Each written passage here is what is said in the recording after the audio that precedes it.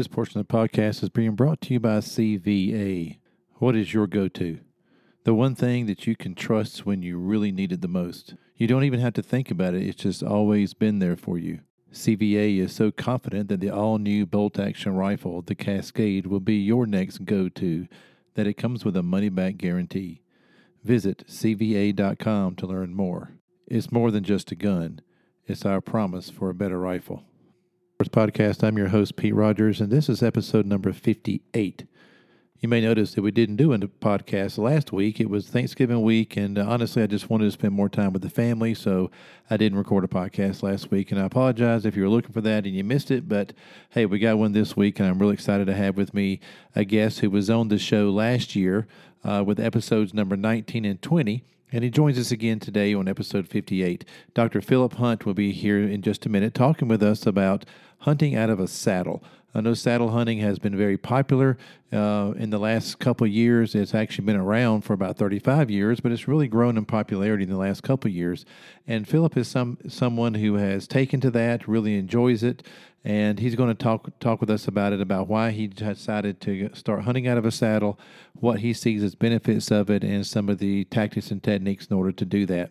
So stay with me in just a little bit, and we'll have Philip Hunt on here to talk about saddle hunting. But first, I want to remind you that Christmas is right around the corner, and I still have available copies of my book, The Hunting Club Bible, Everything You Need to Know About Starting and Running a Successful Hunting Club.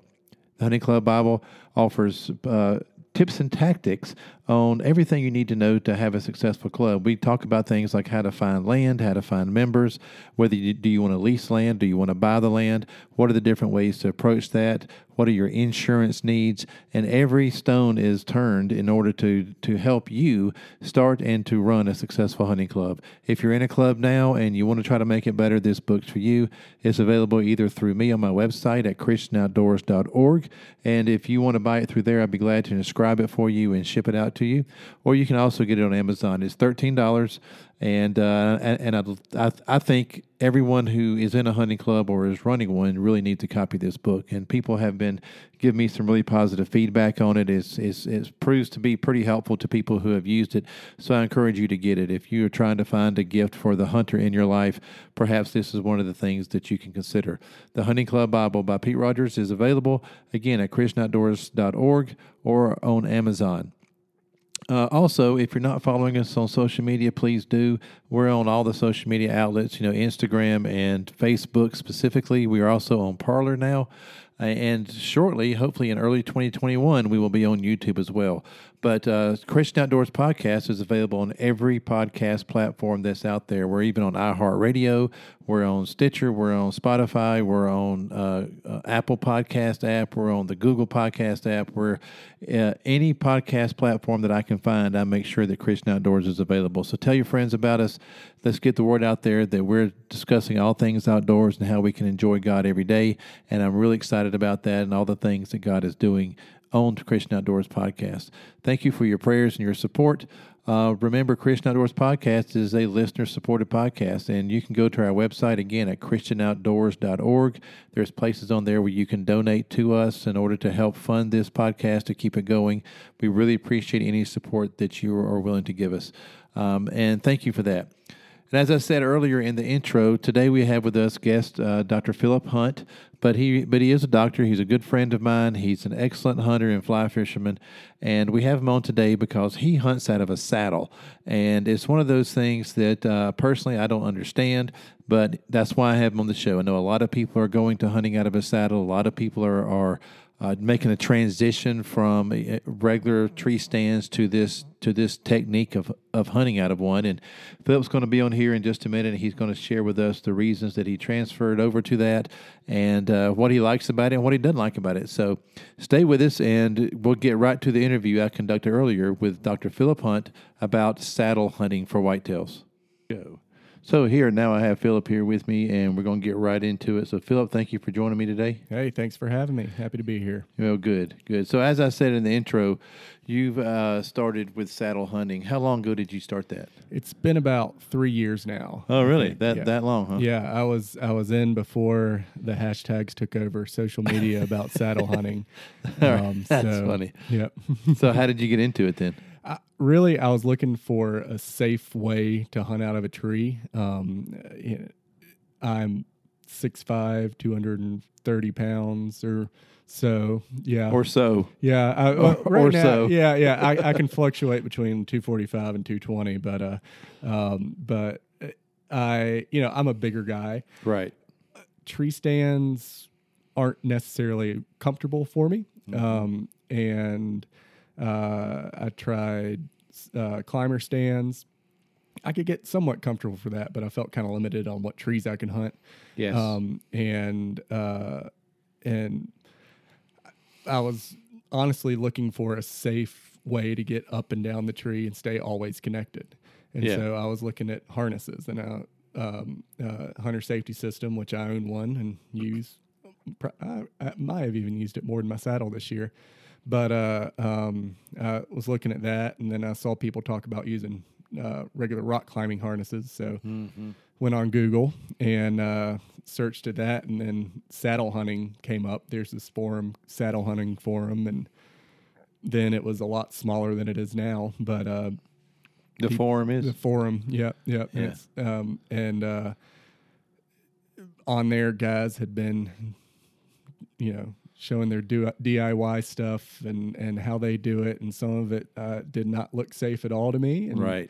And some of it really made a lot of sense. The thing that scares me the most about a regular 4-point harness that you used and connected to a lifeline or whatever is the drop that you'll have before it catches. And if there's anything's going to fail, it's going to be that drop. And all that stuff's tested. It's safe. I know it's safe, but the little thing in the back of my mind is like, you're 6'5", you're 235, 40 pounds. Hey, by the end of the show, I might be 260. Who knows? But you're going to fall about it depends on where you put it behind you, because I wear a hunter safety system and the lifeline on my lock-on stands, and even I don't use the lifeline to climber, but I still use the system. And one of the things that I have to figure out is, where do I put it behind me so that when I stand up, it's not binding. Right. And so when I draw my bow, and can I turn around, and what that does is put some slack in that line. Right. In order to get in a comfortable position. Now what I like to do, excuse me for interrupting here, is when I'm on like a lock-on stand, I want to be able to stand up and get to the edge of the stand without, and right at the edge is when it's taut. Yeah, because when I'm, standing to hunt, I'm up against a tree. Right. So basically, if I fall, I'm going to fall 8 to 10 inches before it grabs. Right. Which, as anybody knows, when you lose your balance in the air, you only have to move a quarter of an inch to feel like you're falling. Yes. So there's enough terror there to think about falling 8 to 10 inches before it grabs. Exactly. And then that grab is going to be kind of violent, I would think. Right. And that was what always scared me. I'm somewhat of a wimp when it comes to heights. I like to be connected at all times, and that was just something in my mind when I was on lock-ons and even ladder stands, and it was just constantly there. So when I saw saddle systems, and with a saddle system, you're always, for the most part, you should always be taught on the line that's connected to the tree. Okay. Yeah. And so, all right, I want to stop you right there for a second, because as me, I have never seen one in person. Right. We've talked about getting together so I can try yours out. We just haven't done that yet. So explain to the novice like me and other listeners exactly what a saddle is and how it connects to the tree. Because I can't in my mind understand how, if you're connected the way that I see them connected when they're at the top of the, wherever their platform is, how do they get there and be connected the whole way? So why don't you explain that to us? Yeah. So typically what you see in what most people do, most people that get into saddle hunting are hiking in, trying to be light and fast public land hunters. And what they will do. Very mobile, very stealthy. Absolutely. There's, what I found in the saddle community is that there are probably more denominations of saddle hunters than there are of Christians. And Really? Yes, and they have their own ways of climbing in trees, and theirs is the best, and everybody else is wrong, and Right. whatnot. I can think of a few denominations like that. Yes, I can, but one is actually right. Sure, of course. But I'd say the most common is carrying and climbing sticks, Right. and working your way up a tree with a lineman's rope and with a lineman's belt. So the lineman's belt attaches from hip to hip and goes around the tree. Right. And you advance that, make it tight, put your next stick up, go up. Which is what I do when I'm putting my tree ladder on from my strap-on stands. Right. That's how I do that. Yeah. Same way. Getting up the tree with sticks is the same. Getting the same up with a lock on or something like that. Me personally, what I like to do is I mainly hunt private land, and I'll put up a set of completely connected set of 20-foot sticks. I'll put a lifeline on it, and that's how I get up and down the rest of the season. Okay, so you just use a climbing ladder like I do for my lock on, but instead of getting to the stand, you just sit in your saddle. Yeah. I sit and I get to the top of the sticks, and then once you're at the top, the thing you rest your feet on, which is the most comfortable way to rest your feet on, is a platform. And there's a lot of different companies that make platforms. There's some kind of smaller mom and shop pops that do them, and then there's some bigger name brands. Some people use like the Lone Wolf hand climber. They'll use that now these platforms are really small. They're not like a lock-on platform, right? Which I like the big platforms, my lock-ons, that are 30 inches by 20 inches or something. I like a big platform. But what you're talking about is about the size of my laptop. Size of a laptop, maybe a little bigger or a little smaller, depending on which way you go. There's one company, Wild Edge, that makes. I think it's Wild Edge that makes the steps. They used to be called gym steps way back in the day, but anyway, they have they call it the perch that attach to their steps. It's really small. You can put it in your back pocket. I mean, oh my goodness. I mean, it's hanging out of your back pocket, but that's real small. With big feet, I like to have a little bigger platform. I use a platform from a company called Out on a Limb, and they manufacture all their welds look great. It's heavier, but once again, I'm not going in. Right, you're not 2 miles. You're not being mobile, right, so to speak. Right. So, how big is your platform? It is probably the size of a little bit bigger than a laptop would be what I would say, a closed laptop, and it's enough for me to be able to put my size. So it's only 13 feet. Here, I'm looking at my laptop while we're talking. It's only this big right here. It goes out. It's kind of a trapezoid shape. Okay. Where it kind of goes into the tree and then comes out. Yeah. And it kind of locks on friction wise, and it stays real stable. It can hold me hanging off the edge of it with 1 foot, and I've never had one slip. It can happen, but that's when anything can happen. Yeah. But it's comfortable. So once you're up there, you have your lineman's belt, and the way to make it safe and have that taut feeling the whole time you're hunting is you have a rope called your tether that you wrap around the tree and basically make a slip knot around the tree. Pull that tight. It has a carabiner on it. Mm-hmm. And then on your saddle, you have something called a bridge that goes from hip to hip, and it's probably a 18 to 24 inch piece of rope. Okay. Climbing rope is what I use. Some people use other stuff. I don't trust that, but you probably could trust it. I don't want to make anybody mad here, but whether it's strapping or webbing or rope is something. Webbing and am steel is something that folks are really liking. It's lightweight. It's real strong. I mean, you can tow cars with it. Yeah. But you hook the carabiner to the center of that rope, and you just sit down in your saddle, and it's like you're sitting in a swing. And okay, so what is the saddle made out of? The saddle is a beefed up climbing harness. So a climbing harness doesn't have any fabric over your rear end. This has fabric over your rear end, so it's more comfortable. It goes down instead of, and it has a seat that comes up under your thighs. Okay.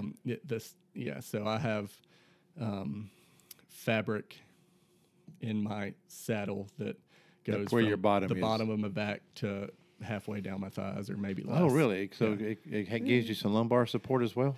Yeah, that gives you a little bit of lumbar support, Yeah. but they're lumbar straps or pads that you hook onto your bridge that's connected to the tether coming down from the tree. It makes like a little triangle. Right. And you can put a pad there, and you can lean back into it. I've fallen asleep more in a saddle than I have in a tree stand. So do you have the lumbar support? I do have a lumbar support. Yeah, because that would be something that would just be like, okay, my back is killing me because I got nothing to lean back on. Even now, I've gone to the lock-on stands that have a backrest. Yeah. I'm so tired of leaning against a tree. Yeah. It is because it's like you're at a perfect 90 degrees on those stands, and I have to have a little bit more comfort if I'm going to be still. Right. And if you're not still, then you're alerting animals. Yep. You know. So. Yep. So just to recap that, to make sure I understand, hopefully the listeners do as well. There's a cloth or webbing pouch that basically is the seat. Yep. And it can go from the edge of your bottom up to your middle or to your low back, or even just a little bit bigger. Yeah, bigger, or some of them are coming out smaller. Some are smaller, where you're sitting in a thimble. Yep. And then that has a climbing rope or harness that you're calling the bridge. The bridge, yes. And the carabiner hooks to that hooks to a rope that is slip knotted to the tree. Right. Correct. Okay. So once you were there, you can't really move easily, right? Up and down. You're stuck at that height. Right. But without doing a major readjustment. Right. Yeah. And sometimes you'll get up in a tree and you might, just depending on how it's pinching your hips, or you have a certain height that you like that slip knot to be at your tree. Right. So I like mine about at my nose. Okay. Some people like theirs above their head. Some people like theirs below. At my nose feels good. I can still shoot all around the tree, and it doesn't. The pressure it puts on my saddle and the hips and everything, I can sit there for hours. Does it take some getting used to? Yeah, that a lot of people. I wouldn't suggest someone to go online, order a saddle setup, and expect to sit 8 hours in it the first time. I don't sit 8 hours anywhere. Me either. Not unless there's a couch and a recliner or something. But exactly, that's a long sit. Yeah. I've never understood. I know a lot of people that do. They can go hunt daylight to dark, day after day after day after day. Yep. But I think they're hunting in places where they see a lot more game than we do here in the Southeast. Yep. Because it's not uncommon to hunt 2 or 3 days in a row without seeing a single deer. Right. Whereas in the Midwest, you're going to see 30 to 50 a day. Yeah. So that makes the time pass a whole lot easier when you're seeing game. Absolutely. As opposed to when you're not. Yeah. But so you're saying that you really need to practice it and get accustomed to it, figure out where you need that attachment point to be. And I've heard that on other podcasts. I know I've heard many podcasts, especially Mark Kenyon's Wired to Hunt. He's talked about saddle hunting a lot and his transition into it. And he's had John Eberhard and the other guy whose name I can't remember. Greg. Anyway. Greg, the guy that started Tethered. Yes. But Eberhard, I think, has been hunting from a saddle since the 80s. Yeah. And he's the godfather of saddle hunting. Right. And he's, if you want to learn more about it, then go to Mark Kenyon's thing and listen to him. He's had a lot of episodes on saddle hunting. Right. And but this is my first one, and that's why I have Phil here. But when I see the saddle and I see pictures of people doing it, it looks so uncomfortable. Right. And especially the platform. Right. And I know some people have these steps that strap her all the way around the tree, right, where you can move your feet around, and then you have the little platform that you're standing on. I just feel like that you're stuck in one position for a long period of time. Yep. Is that true? It's not necessarily. So I'm in two main positions when I'm up in the tree. Okay. I am either standing up with my toes resting on the tree and my heels resting on the platform, and I'm leaned back from the tree with the lumbar support on and with my arms crossed and just looking side to side. I'm just sitting there. Yeah, just like leaning up against a wall. Okay. And the other position, if that gets tiring, is I'll sit all the way down and have pretty much all my weight in the saddle and not on my feet anymore. My feet need a break, and my knees are on either side of the tree if they can get there, or if not, that my knees are hitting the tree. But that's where I keep my pack that's padded, so it's just a padded. And I've heard people say that. I was going to mention that, that some people, some of the Sika gear that we both wear has knee pads in it. Yeah, I have whatever pants they are with the knee pads. I don't know which ones they are, but with the knee pads in them. And I've heard people say they actually wear knee pads to lean against a tree, and how helpful that can be. Yeah, so it's comfortable from there. And my knees, I mean,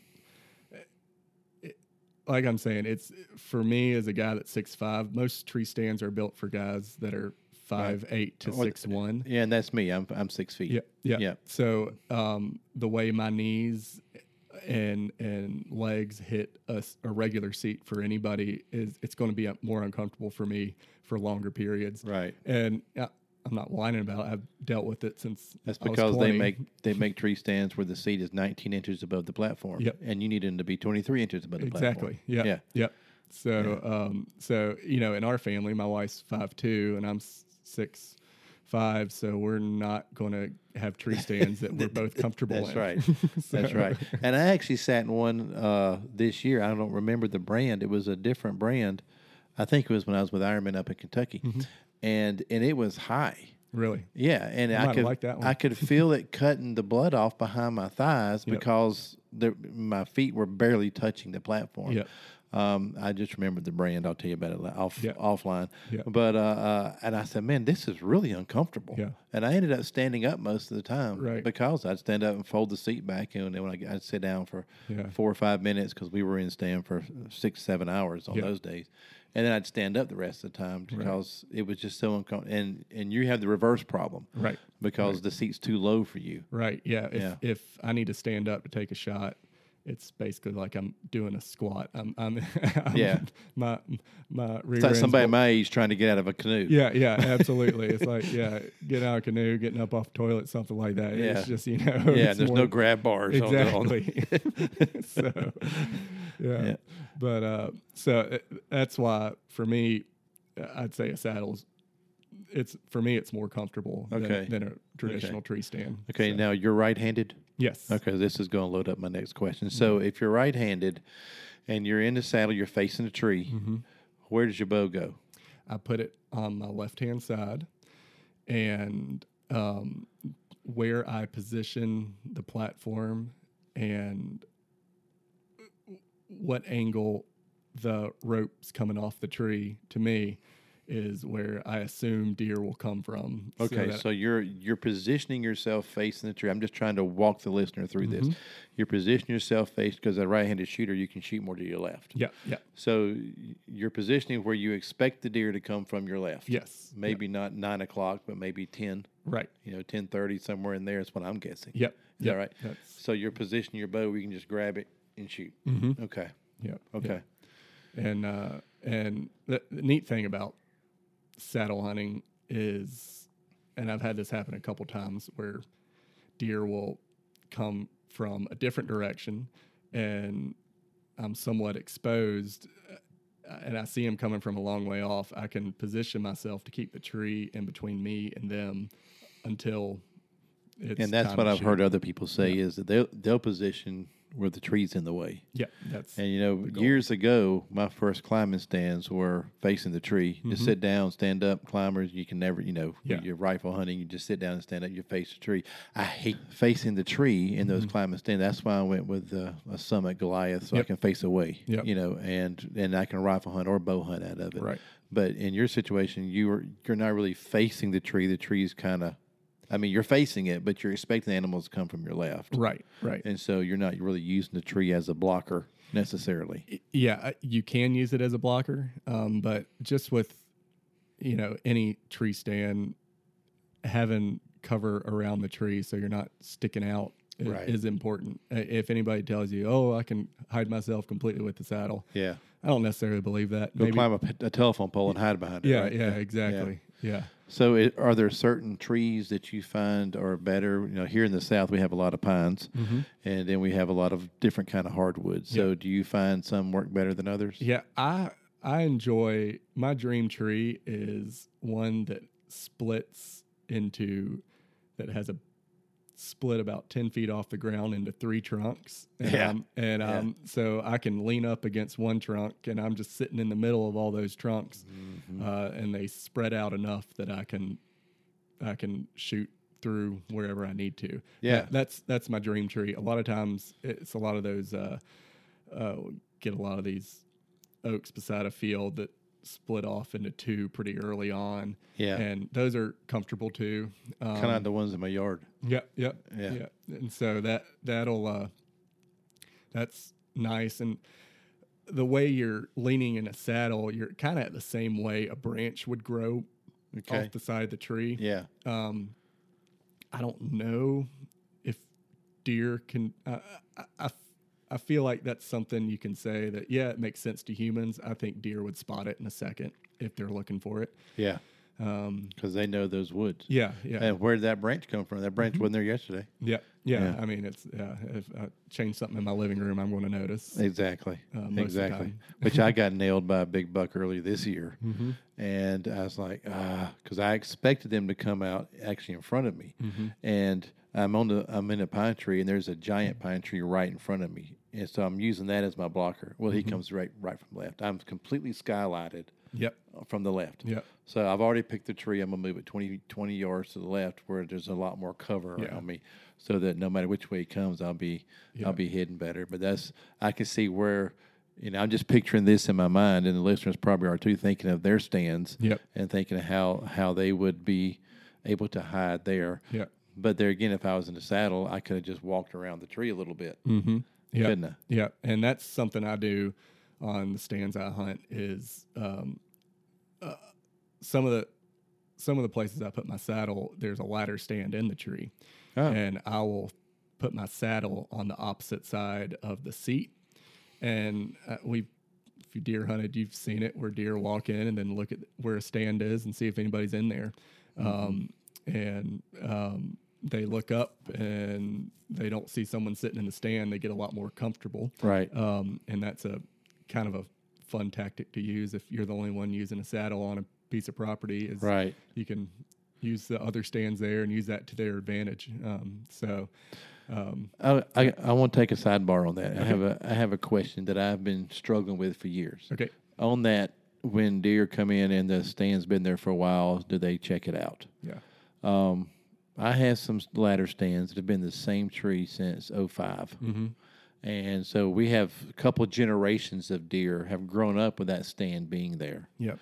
So do they see that as part of their natural world, or do they learn from the other deer to look there for a danger, or is it, I've heard people say that, well, if it's been there a long enough time, then the deer become accustomed to it. It's been there for generations, then they don't see it as a threat. Yeah.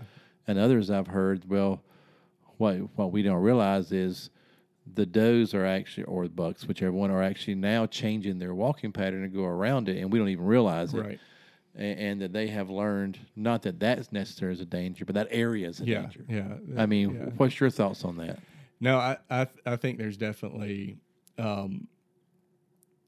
some learned behavior through the generations, and the deer might not know why it's looking up at that stand, but its mom always looked at this stand when they came and went to this food plot, and we always look at that tree, and while it may just look like the natural surroundings, they may always look at that tree. You think so? Yeah. So you think you're better off to move your stand from time to time?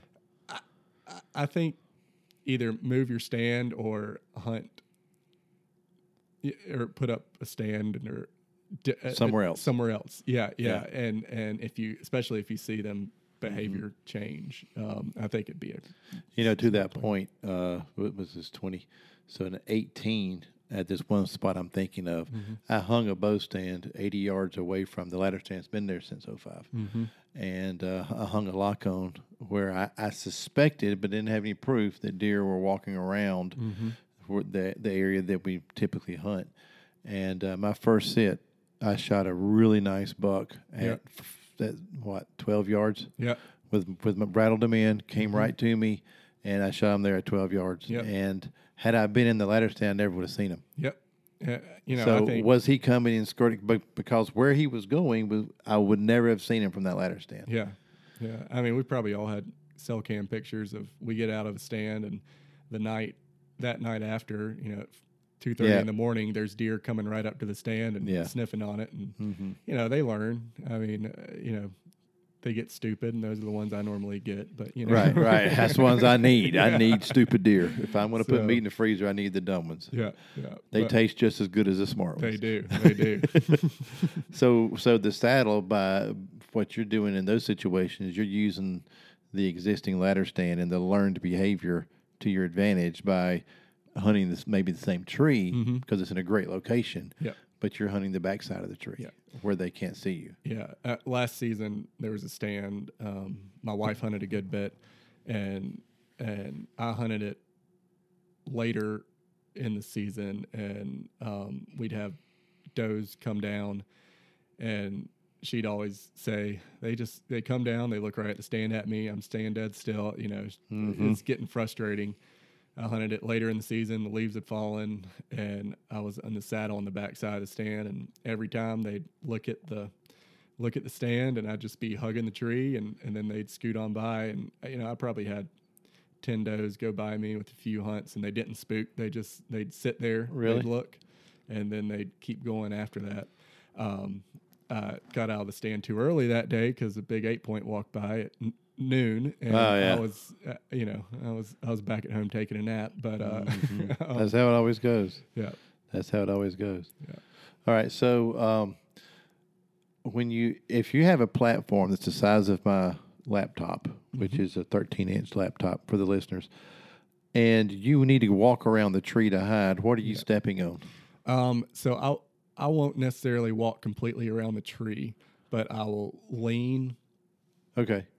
And I can probably get 270 degrees around the tree to keep the tree between. By staying on the platform. By staying on the platform. So you're basically just leaning on the rope and moving the tree just enough to block yourself. Right.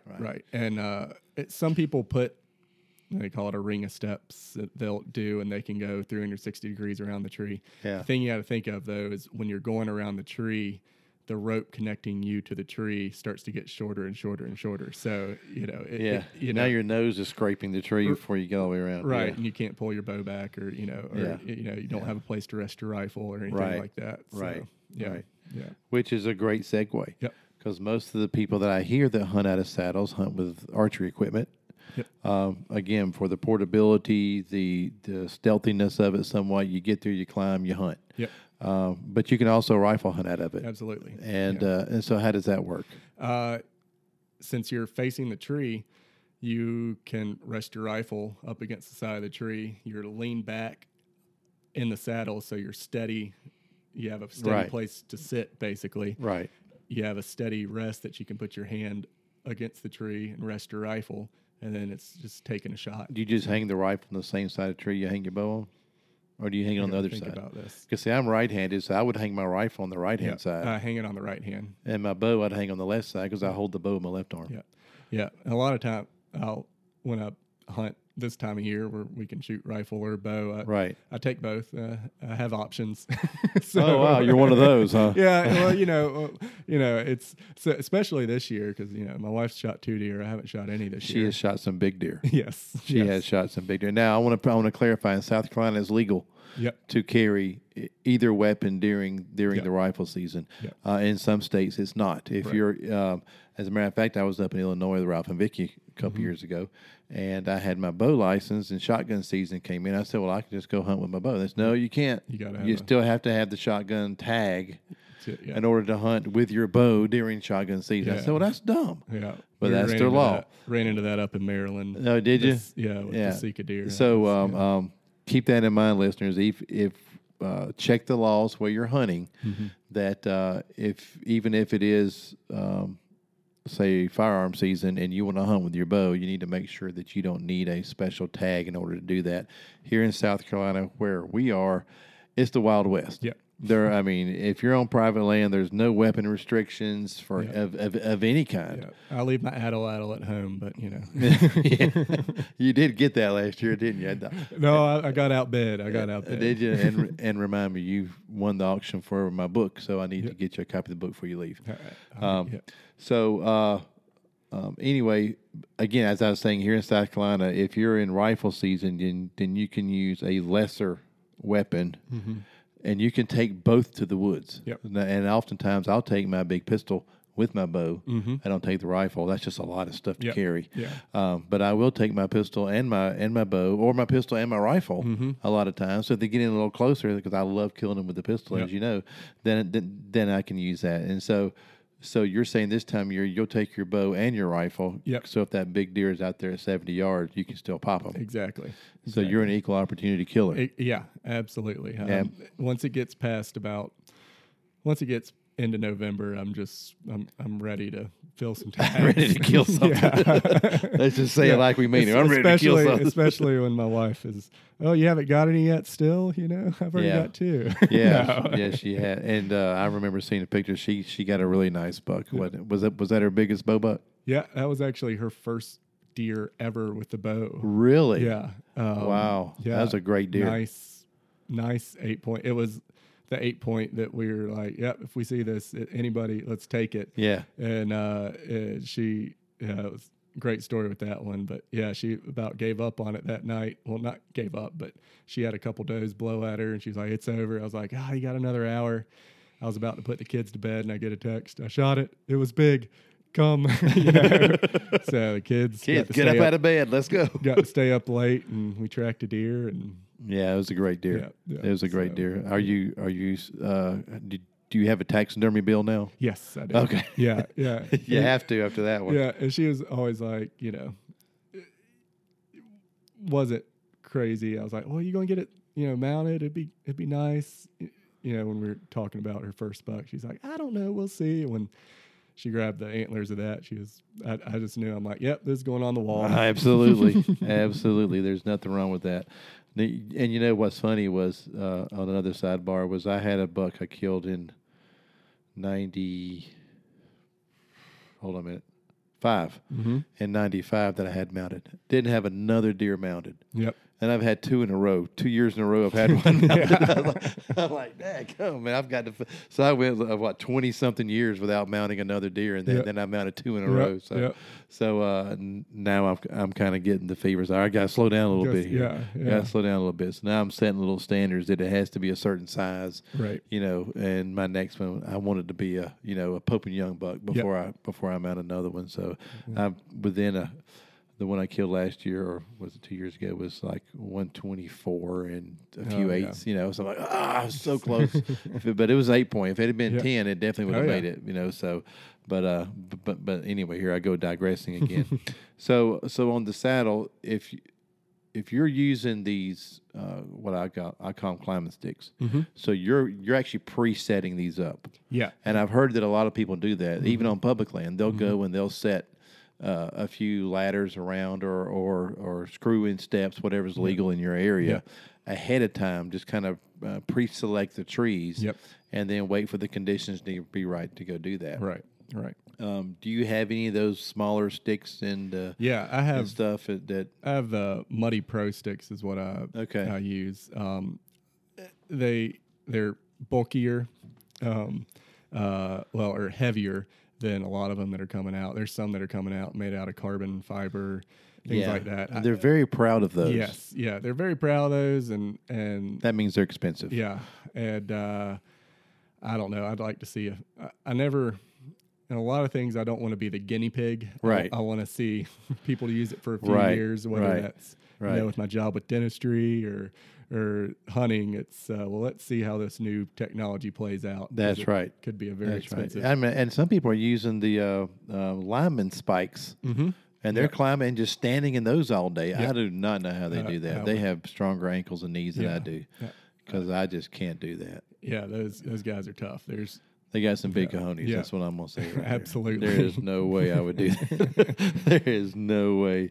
But some of those people are tree arborists, right? And so they're used to it. And that's where a lot of climbing techniques, the saddle company, the saddle I use is an Arrow Hunter Kestrel, and it's made by arborists. Okay. And that's why I mainly went with them, is because they make saddles for arborists. The people who make a living sitting in these things. Right. And so, my saddle is from there, and it's probably overbuilt. It doesn't need to be as sturdy as it is, but I'd rather have too much than not enough. Absolutely.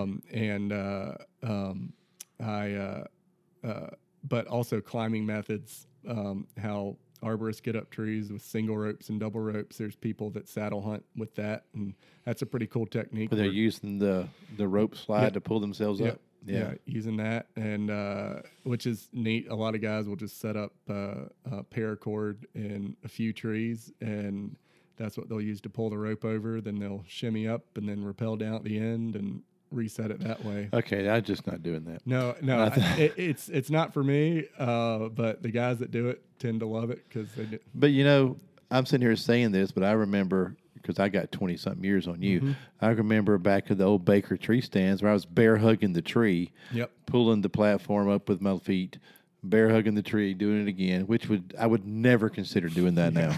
It was so dangerous. It was so dangerous. So dangerous doing that. But that's the only technology that we had. And then I remember a company came out with the hand climb aider, so you didn't have to bear hug the tree anymore. You can actually use this hand climber to do like dips that we used to do in workouts, to pick yourself up. And then the stand up, sit down technology came. Just the technology has changed. And I guess even though saddles have been around since the 80s, that the technology is really advancing fast now. Right. Yeah. It went from, I think there was one, maybe two manufacturers probably 4 years ago. Right. To now it seems like I can think of 4 right now, and there's more than that. I kind of am out of the new up and coming things. I have what works for me. I see what's new, and if I don't like it, I forget about it. I got enough to remember. But, it won't be long before I'm suspecting here, and I'm forecasting or prophesying here, to use a theological term, that some of the big tree stand manufacturers will come out with their versions. Yeah. Hawk this year came out with a saddle. Right, and I expect Muddy will probably do that, and Big Game, and probably Lone Wolf will be one, because they're really big into portability. Yeah. And I'm just guessing here, listeners, so don't say, well, I heard on Christian Outdoors podcast that you're coming out with a saddle, but it's kind of the same thing that you saw with the big box blinds. Yep. When Redneck came out with one, then next thing you know, Muddy has one. Next thing you know, oh man. Anyway, I can't think of all these other brands. And now all these brands have these big box blinds now that are selling for $5,000 that people are putting out. Yep. And I tell you, I've hunted out of some of them, and they're nice. Yeah, they're really nice. Especially the insulated ones are really nice. Yeah, one of my favorite hunts this year, we were in a Redneck with a 3-year-old in his first hunt. And the 3-year-old was sitting in my lap while his dad shot a deer. It was great. That's great. And the 3-year-old, down the floor, coloring and whatnot, and my kids love sitting in those, and it's great. I can't take a kid saddle hunting. No, you can't. That's exactly right. And so as my kids want to hunt more and more, my saddle hunting has declined. There are things more important. Absolutely. So absolutely. When a kid says, "Hey, can I go hunting with you?" and you're like, "Nah," that doesn't make sense to me. So. Well, yeah. I mean, sometimes you just got to say no, because it's it's too cold for them, or it's too wet, or whatever. Yeah. But back in the day, because my youngest is now 18, so this would have been 10, 12 years ago. redneck blinds and the muddy blinds and all those big hard shell blinds, I guess is what they're called, wasn't available. So we used the pop-up blinds. Yep. And that's how I got my kids into hunting was the yeah. pop-up blinds. And we didn't have the technology. We took coloring books and word search and things of that nature to keep them occupied. Yep. And then I would take sleeping bags if it was chilly. And they'd Absolutely. crawl in the sleeping bag. Absolutely. And I did that years ago before the heater bodysuit. Yep. I would take sleeping bags as stands and crawl inside of them for years. Yep. And but that heater bodysuit's nice. I borrowed one time up in Illinois, and it was a lifesaver.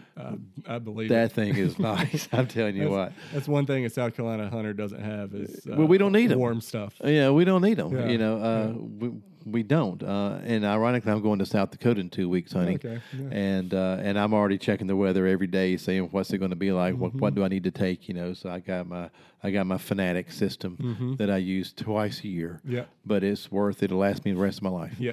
And that's the thing about those hard shell blinds is they'll last you forever. Yeah. You know, Yep. so you make an investment now, but you'll be taking your grandkids in it. Yep. You know, and it's safe. Yep. It's comfortable and safe and everything like that. Which back to the original point that you said, the reason that you made this transition because you were concerned about safety. Yeah, absolutely. And I've heard so many people say, with the saddle, I'm connected the whole way. Yep. And when when I'm hanging my strap-on stands, then, I use a lineman's belt as I'm putting my tree ladder up. Is that what climbing sticks? Yeah, climbing. Yeah. As I'm putting, I use my lineman belt, and then I got to tie on my lifeline at the top, and then I come down, I rehook everything to the lifeline, and then I go up and bring my chain-on stand up, and then I'm able to do that. And now I'm using this new system where I am strapping a bracket to the tree. Yep. And then I bring the stand up and hook in the bracket. Yep. So I'm not having to balance the weight of the bracket. And it's made by Academy. Yeah. It is a wonderful stand. This Academy, Academy Outdoors. It's Game winner. Is that it's a game winner, but I'm trying to think of the model. Yeah. It's their oversized platform, and it has the what I call trampoline seat with a backrest. Oh, that's great. And it's $78. Yeah. It is wonderful. And it's hundreds of dollars less than any competitor. Yep. And it is safe. It is solid. And I love the fact that I can just bring that bracket up, attach it to the tree, then I bring the stand up with a rope and just slide it in, lock it in place. It is safe. It's easy. It's comfortable. And it's $78. Yep. Now, Academy did not sponsor this podcast. I'm telling you this because I love it and it's wonderful and it's affordable. Yeah.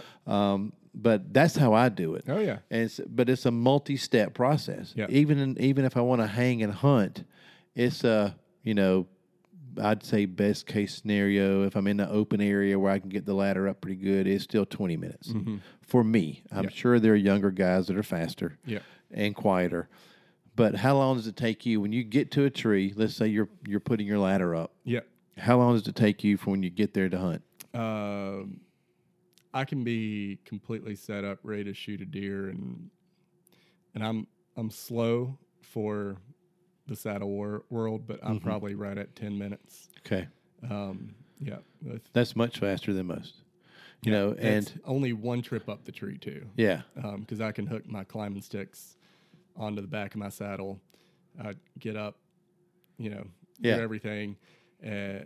I've seen some YouTube videos of how people do that. And then I'll have just a pull-up rope coming off my backpack that has my bow and whatever else I need to pull up that's not in my backpack and go from there. So when you get to your platform, you're ready to hunt, you have probably what I do, those little J hooks, I call them, that you screw in the tree to hang your pack on. Yeah.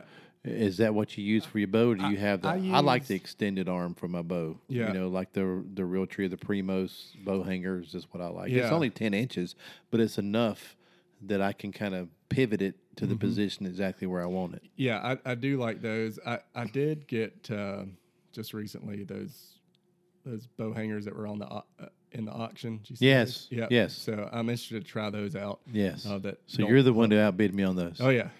You outbid me on 3 things. Oh man. Yeah. And now you're a guest on my podcast. I know. I think I may have to reclaim some of those here. So, But yeah, I'm interested to try those. I'll let you borrow one, Pete. So. So. Thanks, I appreciate that. Yeah, he'll probably end up renting it to me just to test it. So, well, that's great. Well, Philip, I appreciate this. I have a better understanding of the saddle now. Yep. I still want you to bring it over for me to Absolutely. actually get in it and see.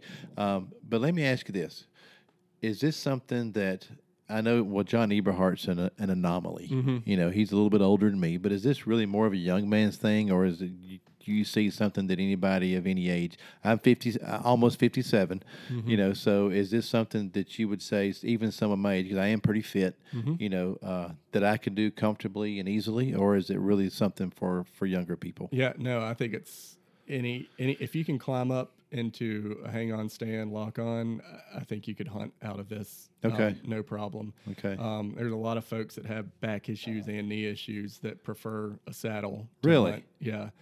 Just because of the different places the pressure points are, and you can control that. And now and there's a couple guys on the forums that are in their 70s and Really? Wow. And it's with the growing popularity of it, there's all shapes and sizes getting up in the tree. Yeah. And there's a bit of safety factor when. Most tree stands you look at, it says rated for 300 pounds, 250, 300 pounds. Yeah. And, a lot of hunters are pushing the upper limits of that. I'm getting close to it, Well, and, here I am sitting in a harness with climbing ropes that can hold a car. And there's that safetiness factor in the back of my head too. So. And that makes you a better hunter because you're more focused, because you're not worried, is this thing going to break? Right. And I saw a post on Facebook today, and here's one of the things that I'll say to everybody out there that I don't do often enough, but I just saw a post where a person was in a strap-on stand, and the cables that hold the platform to the attachment of the tree broke. And the person fell. They wasn't wearing a harness. Now they're talking about the harness. Yep. What I want to speak about is inspect your cables. Yeah. And like I do on mine, where I change the straps out every 2 years, I'm going to start replacing the cables every 2 years, just as a peace of mind. Yeah. Because I got 5 children and a wife that depend on me. Exactly. And it is not expensive to change the cables out. No. To make sure that you have fresh cables that are in good shape when you go out there. Yeah. And the same thing with the straps. I replace the straps every 2 years on all of my lock-on stands. And I double strap all my stands, the one that come with it, and then I always put another one on there as a safety factor. As one friend of mine says, anything worth doing is worth overdoing. Yep. And I think when it comes to safety and elevated hunting, whether you're in a saddle or a tree stand, you can't be too safe in that. I think you really can't. And starting those practices early on, like if unless it's like a redneck blind where you have 2, handrails going up or something like that. That's pretty safe. If my 8-year-old, he has a harness and just growing up, 2 generations ago, 3 generations ago, you didn't always put your seatbelt on when you got in the truck. Even now, my generation, we didn't. Yeah, and now you don't get in. It's weird.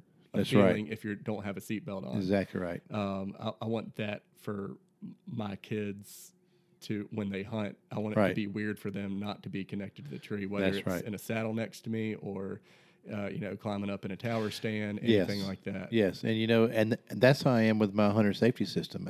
I will not climb a tree without it anymore because I don't feel safe. And I got a buddy that he still wears the waist belt. Yeah. Where you're going to fold in half when you fall out of the tree. Yeah. I'm like, dude, he said, well, I feel okay. And that's like, it's not like you can't afford it. Yeah. I'll buy one for you if I know you'll wear it. Yeah. It's $100 or $125 for a good 4-point harness. Yep. And so spend the money, do that. As much money as people spend on hunting, and for somebody to say I can't afford it, but they have a brand new Weatherby rifle right there that costs $2,800, right? Or they just joined another hunting club that's going to cost them $1,700. Sure, you can afford the $125 for a good harness, or I don't know what saddles cost. I have no idea what the price point is. What would be a medium price point for a harness? I mean, for a saddle. I think most saddles are probably in the $200 range. Okay, so the price of a 2 to of a 3. decent lock-on stand or a climber. Yeah, that's about what it is. Everything added on to it. I mean, it's more than that, but Sure. Yeah, to get basic and safe. Yeah, I'd say $200 or $300. And Which a Millennium lock-on's at. So is a Lone Wolf lock-on's at. A Summit climber costs that much. So basically, to achieve the same thing, you're in the same price point. Right. So you're not saving money to use a saddle. You're just doing it differently. Right, and there's very few people hunt to save money. This is a leisure activity. And it'd probably be cheaper for all of us just to get food from the grocery store. But even the people that say they're meat hunters, you're not saving a lot of money. No, not a lot. So you kill a 100-pound doe, you get 30 pounds of meat. Yeah. And how much, your license, your transportation, blah, blah, blah, you're $130 a pound. Yeah. And and as one of my dad's friends said to me early on was, "Well, Philip, I just try not to have fun at things I can die at." So that's a good point. So hunting's. I love it, and I'm not going to die at it. I'm just going to be overly safe, and that's right. That's right. Yeah, I'm going to do everything I can to make sure I don't die at it. Exactly. Exactly. And it's that old adage: it's a greater risk, or you have a greater chance of dying driving to your hunting property than you do hunting. And anything we can do to make that even a better statistic, then that's what we need to do. Absolutely. So, well, Philip, I have learned a lot about saddles. I really have. I've learned an awful lot about it during this conversation. I appreciate you taking the time to come back on. Yeah. Is there anything that you want to add about it before we bring this to an end? Just if you're looking into it, do your research and make sure you do it safely. There's a lot of folks that are just trying every random things and trying to cut corners. It's not worth climbing up a tree a cool way when you can die at it. So make sure you're just making sure you're safe and not skipping any steps. The people you see doing the do-it-yourself, they've been doing it for years now, and they know where to do things safely and where not to. Just don't be too cavalier and go the safest route. And if you find safe ways to make things sleeker for you, that's great, but learn it the right way first before you start cutting corners. Yeah, very, very, very well said. Very well said. And there is a ton of YouTube videos out there. But again, to Philip's point, there's a lot of videos made by, Cousin Chester, who is trying to show you his way of doing it. It may not be the best way. Right. So I want to recommend that you look at some of the ones from the manufacturers. Yep. And look at their videos and look at some of the people who have a good reputation in saddle hunting, and learn how to do it in your backyard. Yep, absolutely. Before you go out and do it. Now, on one other thing, I was just as we were talking, I was thinking I've been hunting some public land up here in the mountains a lot recently, and one of the things that the other day I was hunting with a buddy, and he said, "Well, how'd you do?" I said, "Man, if I was elevated, I could have seen a whole lot better than I could on the ground, because here in the mountains we got these domes and ridges and stuff. But I said if I could have been up 5 feet, it would have made a huge difference, because just where I was. Now maybe I didn't pick a good spot, and I could see as far as I walked to get in there, where the portability of that would have been huge. You could have got that with one stick and exactly. And so I do see some opportunity there once you bring yours over and I try it and I get some used to it and say, because it may not be for me. Yeah, it might not. It may not be for me, and I think you'd be the first to agree that it may not be for everybody. Yeah, but it is a tactic that you like. Yep. And you would recommend trying. Yeah, I would give it a shot. Okay. All right. Again, thank you for being on the show, Philip. I appreciate you stopping by on your way home from work in order to do this. Hey, and we'll get you back on again sometime soon. All right. Sounds good. This portion of the podcast is being brought to you by Aspen Grove Outdoors, Canada's premier camouflage company. With over 30 patterns to choose from, Aspen Grove is dedicated to glorifying God by creating patterns specifically with the Canadian hunter in mind. To learn more and to pick out the pattern best suited for your needs, go to aspengroveoutdoors.ca.